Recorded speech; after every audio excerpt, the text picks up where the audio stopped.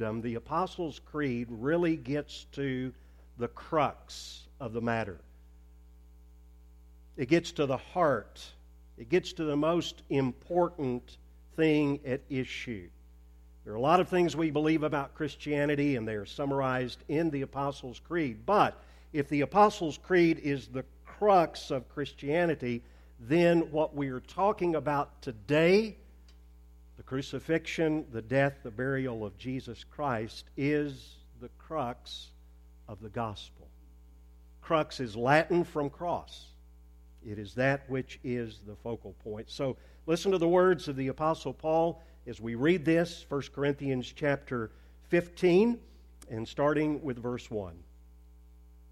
Now, I would remind you, brothers, of the gospel preached to you, which you received, in which you stand, and by which you are being saved, if you hold fast to the word that I preached to you, unless you believed in vain. For I delivered to you as of first importance what I also received, that Christ died for our sins in accordance with Scriptures, that He was buried, and that He was raised on the third day in accordance with the Scriptures. Father, Almighty God, we praise You and we thank You for the wonder and the mystery about which we have been singing. Lord, if I had all week to preach, or even all month, or all year, or the rest of a lifetime, even in eternity, we could never exhaust all that is here about You sending Your Son to die on Calvary's cross, to be buried, and to be raised again on the third day. But Lord, just in brief, help us to understand some of the implications of what the Creed talks about straight out of Scripture.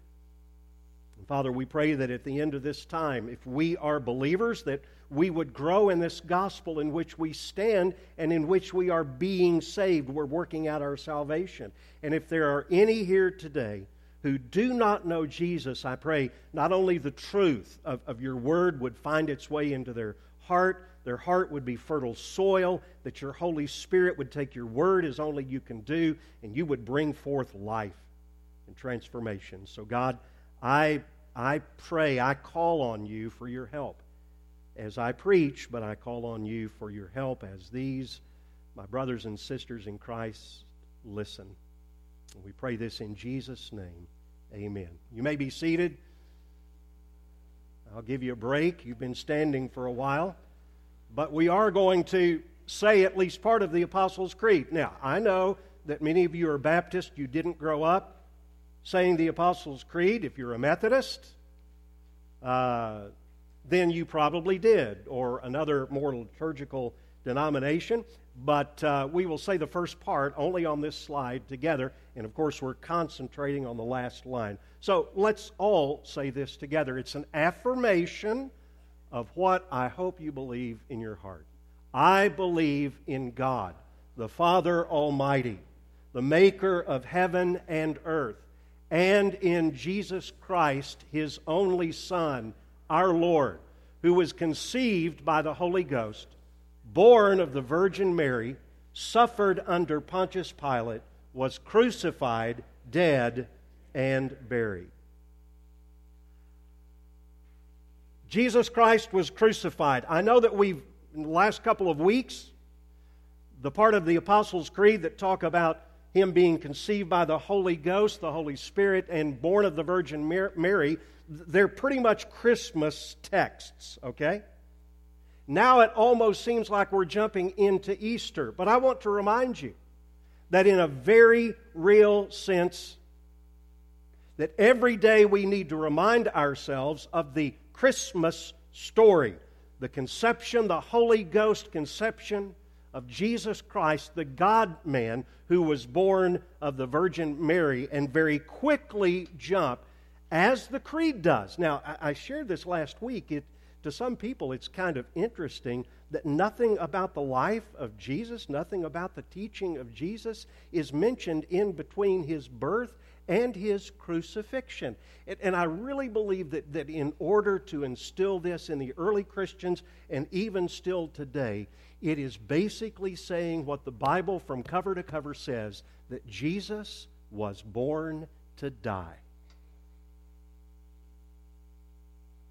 Jesus Christ was crucified. Paul says here, for our sins according to the Scriptures. Crucifixion was the standard way. It wasn't the only way, but it was the standard way of executing the worst of the worst among criminals and evildoers in the Roman Empire. I believe that the Creed specifies how Jesus was killed. It could have just said he died, but it didn't. It said he was crucified, because that's how the Scriptures specify it. Crucified. Absolutely one of the most horrific forms of, I almost can't call it punishment. It is torture. One of the most horrible kinds of execution ever devised. There was incredible agony and suffering, physically, emotionally. See, one of the things that we don't really get about the shame that Jesus bore, the shame of crucifixion, is this: that in most of our movies, in most of the, in fact, all that I can think of the works of arts, Jesus is always covered with a loincloth. That's for propriety's sake. That's the way it should be. But in a culture of shame, as Jesus grew up in, the prisoner, the one to be executed, was stripped naked. Now, the physical suffering, we often focus on that, but in that culture of shame, we have enough of that we can sometimes relate to. Can you imagine hanging there totally exposed for everyone to see? And so the shame was a huge part of it. Utterly humiliating.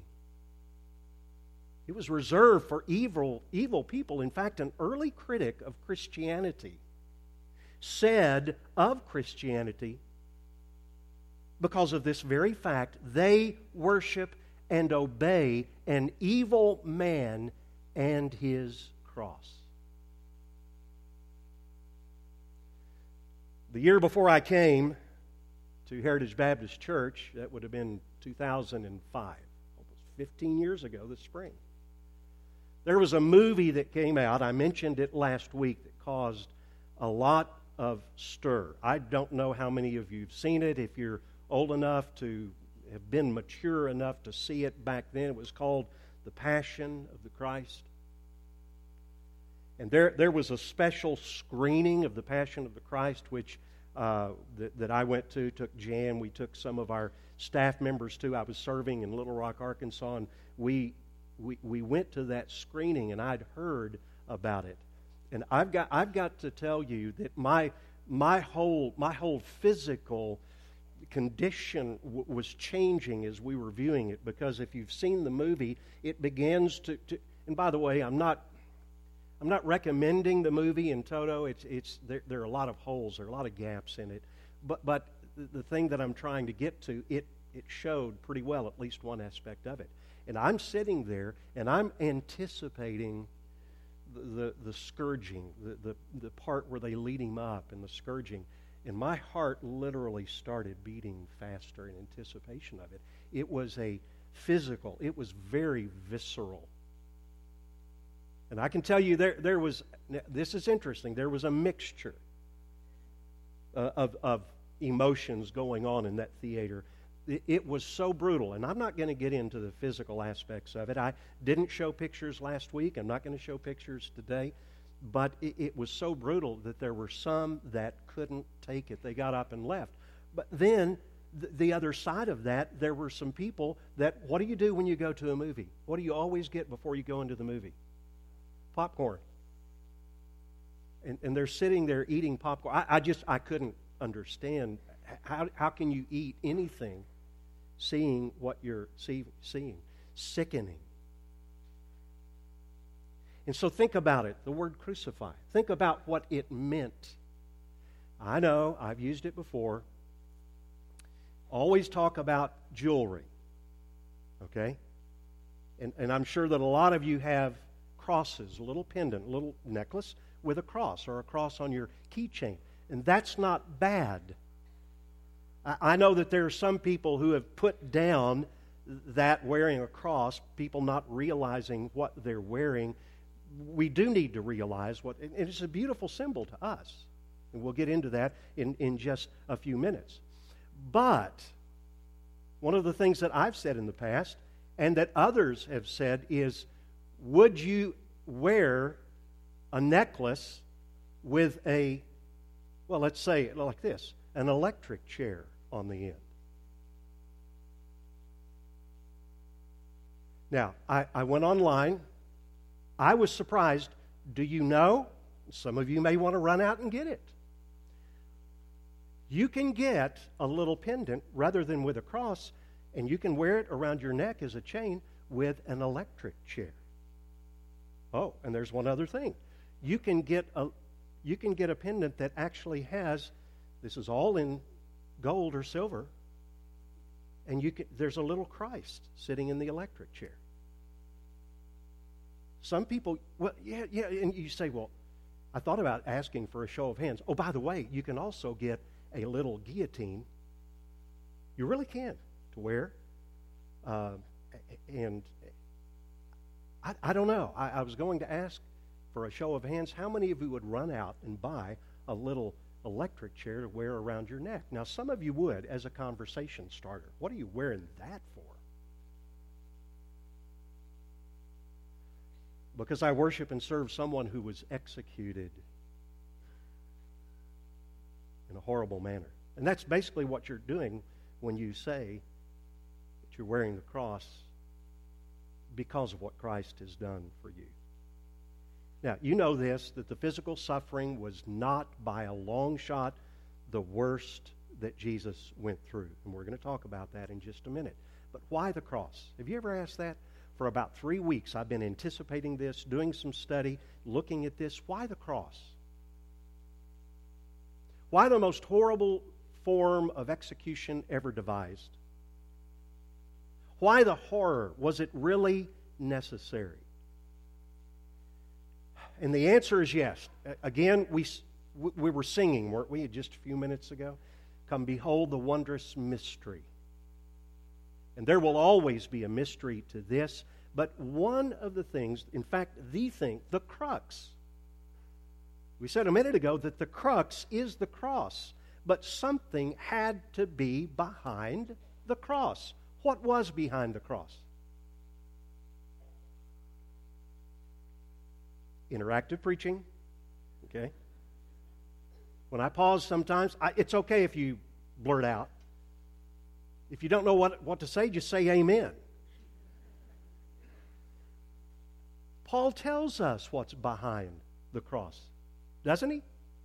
I delivered to you as the crux of everything that I do, of all that the Bible says. I'm delivering it to you as of first importance, what I received, that Christ died. He was crucified on the cross. Why? Why? For our sins. The utter sinfulness of sin. In fact, in Romans chapter 7, Paul calls this sin that we do, that the law shows us. And the reason that the law came into being was to show us that sin, he says it like this, is exceedingly sinful. Do you believe that?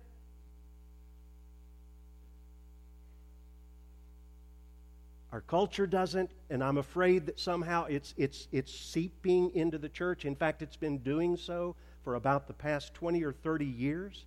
Now, we can look at several different contexts for this. We know that in the world that it's been going on, but at least in our country, I think if you go back and do a historical look, a view, not that everybody was perfect or everybody was Christian, but there at one time was a base, a Judeo-Christian ethic that pretty much guided at least the overall moral compass of our country. But something happened, and in fact, a guy wrote a book in 1980, Carl Menninger. As far as we know, he was not a Christian. He was one of the founders of the Menninger Clinic. Sometimes he's called the father of modern American psychology, so we know a little bit about where he's coming from. But he started seeing a pattern. And so he wrote this book in 1980 entitled, Whatever Became of Sin?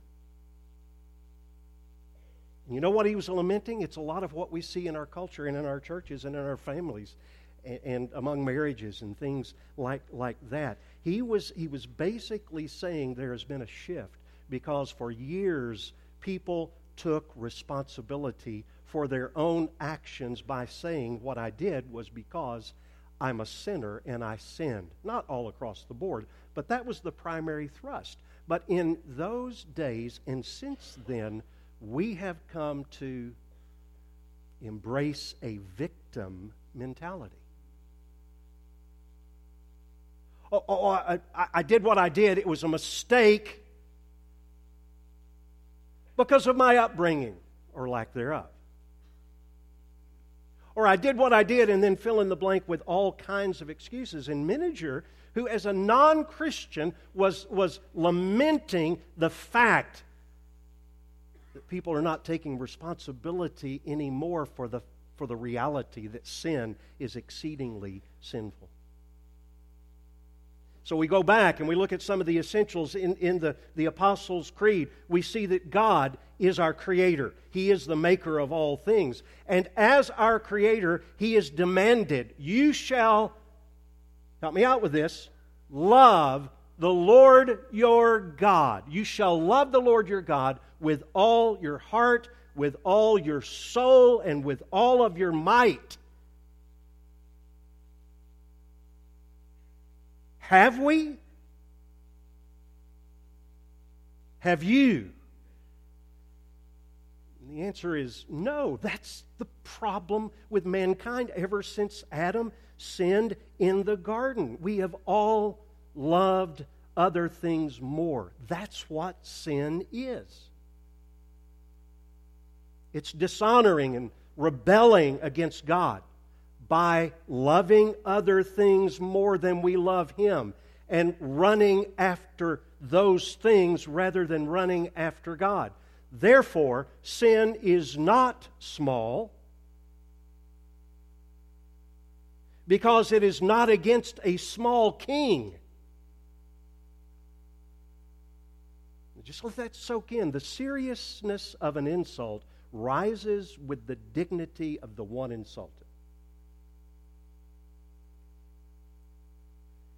So you can say, now I know in the Bible there are no classes, but you can say, you idiot, to a brother or to a sister. I know none of our teenagers have ever done that. I know that you probably haven't either to other people. You can say it, and it's bad, but you can get away with it. But if you go to the President of the United States or you go to another world leader and you say, you idiot, now, some people really need to take notes with this. You may want to think twice, and let's change the context. Let's say you were saying that to King Herod. You better think twice, because he could take your head off. Now, I want you to think about sin. We're trying to work our way through this. The Creator of the universe is infinitely worthy of respect and admiration and loyalty. So, failure to love Him is not trivial. It's treason. That's why Paul talks about this. The penalty for sin is death, and it must be paid. So how could God, and how does God punish all who have sinned and fallen short of the glory of God? What's the answer to that? How does He do that? The two ways. And by the way, I've said this before, but you can know. We've talked about sin, and still I sense that we need to think more deeply about this, the exceeding sinfulness of sin that we don't really get. But we know sin is bad. We read a verse like that, but we know sin is bad because God, number one, has created hell. And if you haven't read what the Bible says about hell and the eternity of hell and the smoke of their torment goes up forever and ever and ever, sin must be bad for God to create a hell to punish for eternity those who sin. But the other way that we know that sin is bad is to look at the cross. The cross, again, is the crux. We know that sin is bad because of God's punishment that was meted out on His Son on the cross. You see, for all have sinned and fallen short of the glory of God. Do you know what follows that? Well, obviously, that's Romans 3:23. Romans 3:24 follows that. And this is the wonderful message. We're not going to really get at the justification part of that. That's going to come later. But we are justified by His grace as a gift through the redemption which is in Christ Jesus, whom God put forward as a, say this word with me, propitiation. Very good. By His blood to be received by faith. There's a reason behind this, the way that God did it. And here's the reason. This was to show God's righteousness, so that He might be not only just, but the justifier of the one who has faith in Jesus. You see, if God were not just, there would be no demand for His Son to suffer and die. And if God were not loving, there would be no willingness for His Son to suffer and die. But God is both just and loving. Therefore, His love is willing to meet the demands of His justice. So what happened on the cross? Jesus died. Now think of it. Really, you ought to never, ever say that again as a standalone statement. The correct way of saying it is Jesus died.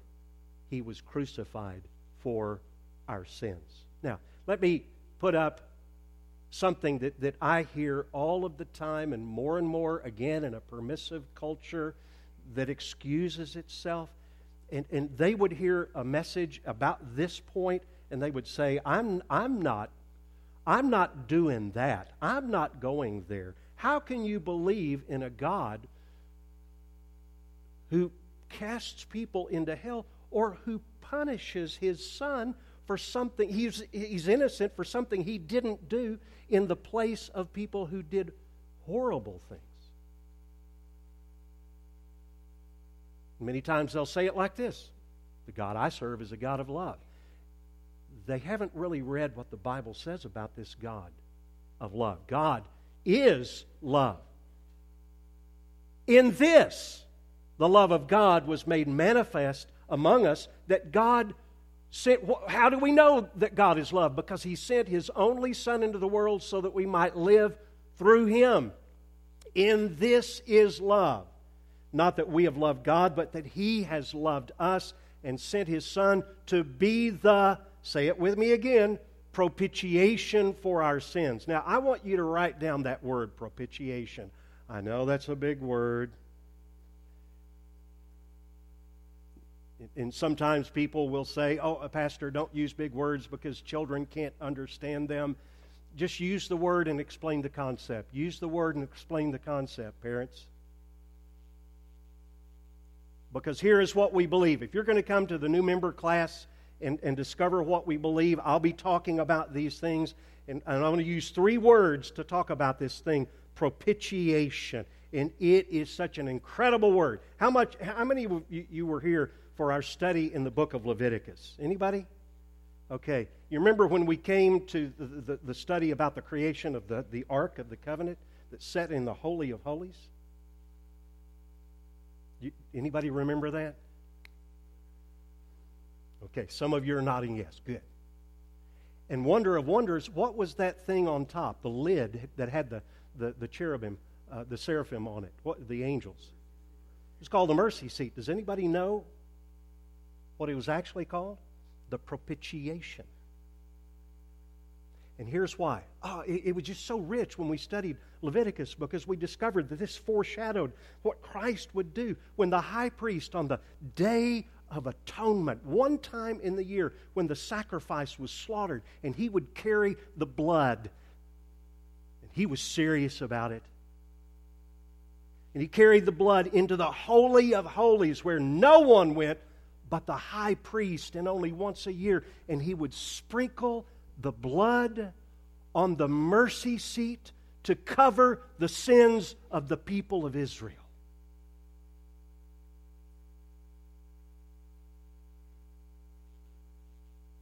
The penal, substitutionary atonement of Christ. And by the way, this is where we reach the heart. The crux of Christianity is the cross. It's everything. And that's a picture. Here we reach the real. This is the real crux, folks. The heart. The heart of hearts. How else do I say it? God's purpose was this: punishment for sin. That's what the word penal has to do with. The punishment for sin, for the sake of mercy. That's why it was sprinkled on the mercy seat. Mercy to sinners. Jesus knew on the cross all of the pain, physical, mental, that man could inflict. But that wasn't all. He also knew the Father's wrath and rejection and shame that our sins deserve. Because, second word, substitutionary, He took our place. He was our substitute. We are the ones who should have been condemned and crucified. He took our place. Kids, if you disobeyed your parents, I've got a story that I tell a lot. I won't tell it again today about our own kids and how this happened. But if you did something that you knew you were getting a spanking for, your mom and your dad, and they would be just in doing that, you were going to get a spanking. How would you feel if your brother or sister came in and said to your mom or dad, "Would you spank me instead? I want to receive," your brother said, or your sister, "I want to receive the punishment due to you." How would that make you feel? Folks, that's what it means that Jesus is our substitute. And then atonement simply means appeasing God's wrath, making atonement for us. Now, in every other religion other than Christianity, when there is a God, the teaching is that in some way we can appease God by offering various gifts or various sacrifice. Whether it's a literal sacrifice or we try to be good, and when we get to eternity, we die, and in the afterlife we're going to get on the balance scales and our good works will outweigh our bad works. And that's what the world believes, at least the world who believes in God. But it is foolishness to think that our good deeds can someday outweigh our bad deeds. Even our best deeds are defective, filled with mixed motives. And secondly, and most importantly, that's not the way that God has chosen to save. It is Christianity alone that believes that the Bible says that God Himself provided the only means through which His wrath can be appeased and sinful man reconciled to Him. There's so many ways that it says it. I've shown you several scriptures, but one of my favorite is this in Colossians 2:13 and 14. I'll just read the whole thing. I was going to read just that one phrase, but you who were dead in your trespasses and the uncircumcision of your flesh, you were unclean, you were an outcast. God made alive together with Him, having forgiven all our trespasses. Now watch this. God doesn't just forgive as in overlooking. He cancels the record of debt that stands against us with its legal demands. How does He do it? He nails it to the cross. He provided the substitute. Now, I want you to get this because these words are very important. Jesus absorbed God's wrath in bearing the curse for all who trust Him. Do you get this? It's very important that you see it. And that's why in a lot of churches, all we hear about is God is love, God forgives. We never get to the why behind it. God cannot forgive unless there has been punishment, there's been a substitution, and there has been something not just to cancel sin. Listen to this. This is important, but to absorb it. His wrath was not withdrawn, it was spent. And I was very tempted to run to verses in the Bible that talk about that. That's for on in to our study in the Apostles' Creed. But I will mention this. That's why there is no condemnation for those who are in Christ. I'm not talking about eternal. I'm talking for now. And there's this subtle thought sometimes in the back of our minds that God still, He canceled the debt, but He could bring it up at any time. No, He can't bring it up because there's no more.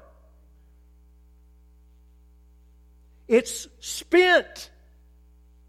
It's absorbed. It was all put on Jesus Christ. And when we begin to understand that, that's why Christianity is a hallelujah kind of religion, while all other religions are not.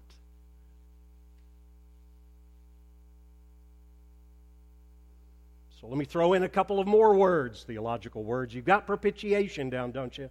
Penal, substitutionary, atonement. All right.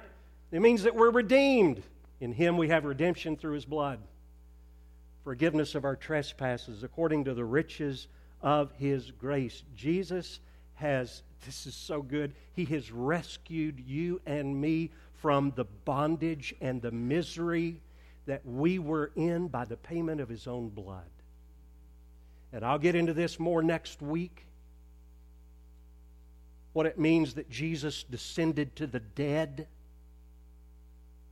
But that is stunning because it means that He's redeemed us. He's taken away the fear of death for those who know Jesus. If you don't know Jesus, you're going to have the fear of death no matter what you do. No matter how good your vacations are or the things that you distract yourself with, there will be in your quiet moments the fear of death unless you know this Jesus who is He's redeemed us.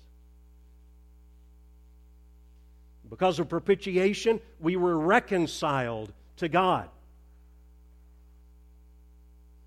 Look at this. Not when you were on your best.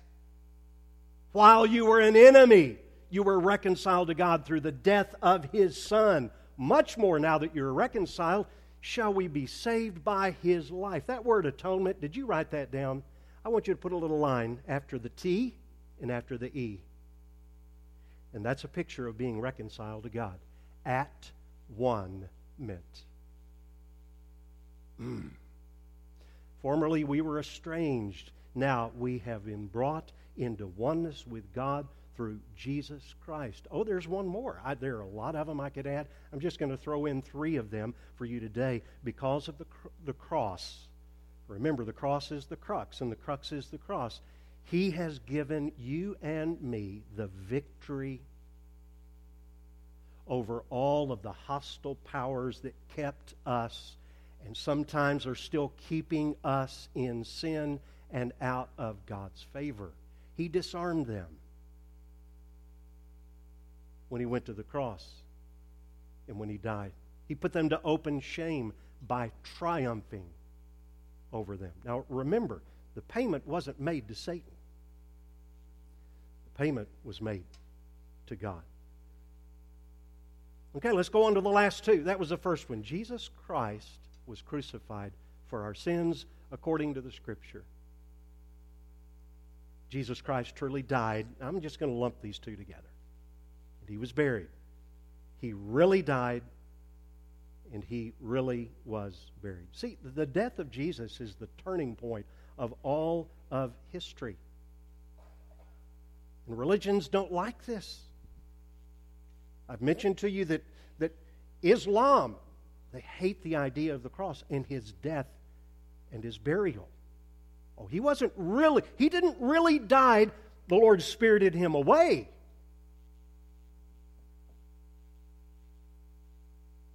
There are other mystery religions that say the same thing.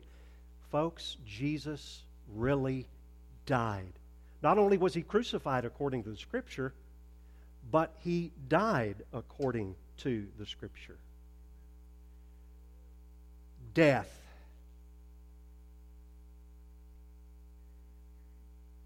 Somebody called death the new obscenity. Death is the thing that no polite person talks about in public. We don't like to talk about the reality of death. And that's why we've come up with euphemisms for death. Now, some of these are good, okay? Some of them are Christian, some not so much. Here are some of the euphemisms that maybe you've used. Passed away. That's not bad. He did pass away, but he died. Okay? You can soften it.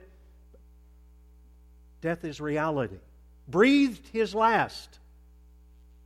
Or you can go with a more poetic Shakespeare. He shuffled off this mortal coil. I kind of like that one. And if you're a little bit more of a down-to-earth kind of guy, you can say he's pushing up daisies. Kick the bucket.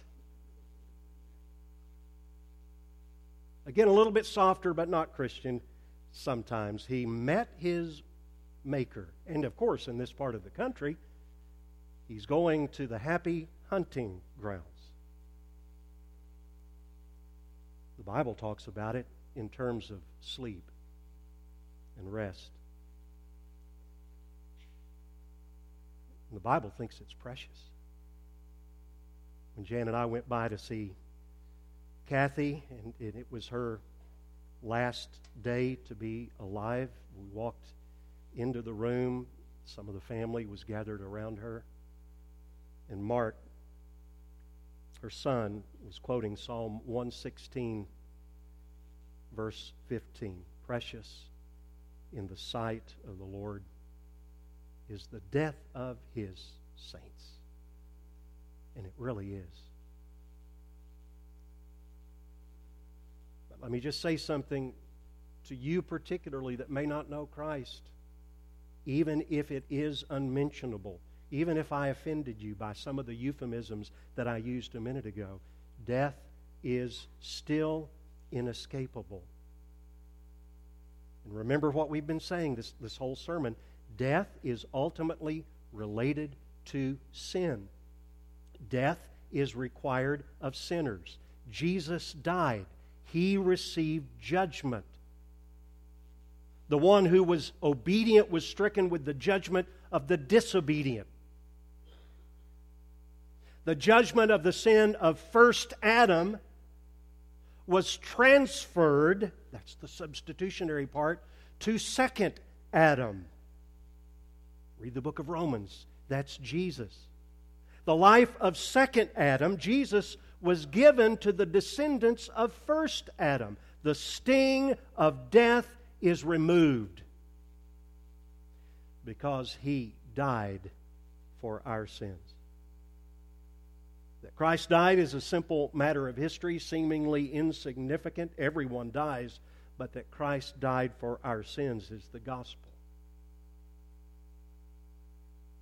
Next week we'll talk more. I have been looking forward to grappling with that verse that some say it says He descended into hell, He descended to the dead.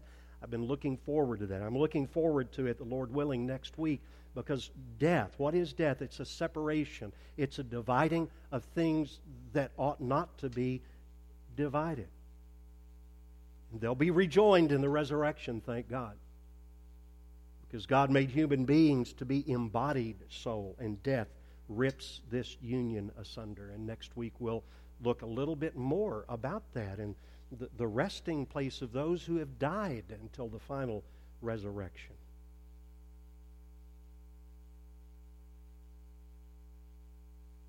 I've been applying this personally all along. But let me do one more time. If you are a believer in Jesus Christ, that means you have believed that His death on the cross, His burial, was for you. And you have received that reality. You've repented of sins, and you've turned by faith to Jesus Christ. You may not be able to explain it all. It's accessible to the youngest. And those of us who are older know that we will swim in its waters for eternity and never uncover the depth of it. And that's great news. But if you are here today and you are still in that place, young or old, you're just not sure. Death frightens you. I mean, really frightens you. You're concerned about its sting. And please, before the day is over, give me a call or come down in just a few minutes or after the service and let's talk. And there are others here. Jim's over here, Kicker's over there. We would love nothing more than to talk with you about what it means to know Jesus, so that when death comes, as it will, barring a return of the Lord, you will know that you will go into the arms of your Savior. Father, I thank you for the wonderful message of Scripture. And sometimes it is almost, it's just not easy to express. But Lord, you've told us all that we need to know for life and for godliness in your word. And I pray that this message would just stack on all of the other ones that we've heard and would be a prelude to even more as we talk about Jesus descended to the dead and on the third day He was raised and all of the rest. So, Father, help us in these moments as we wrap this time of worship together. I pray that people would respond to your word as it's been proclaimed. Oh God, please, by the power of your Holy Spirit, may they respond. Help us now, Lord, to live out what we have learned. I pray this in Jesus' name. Amen.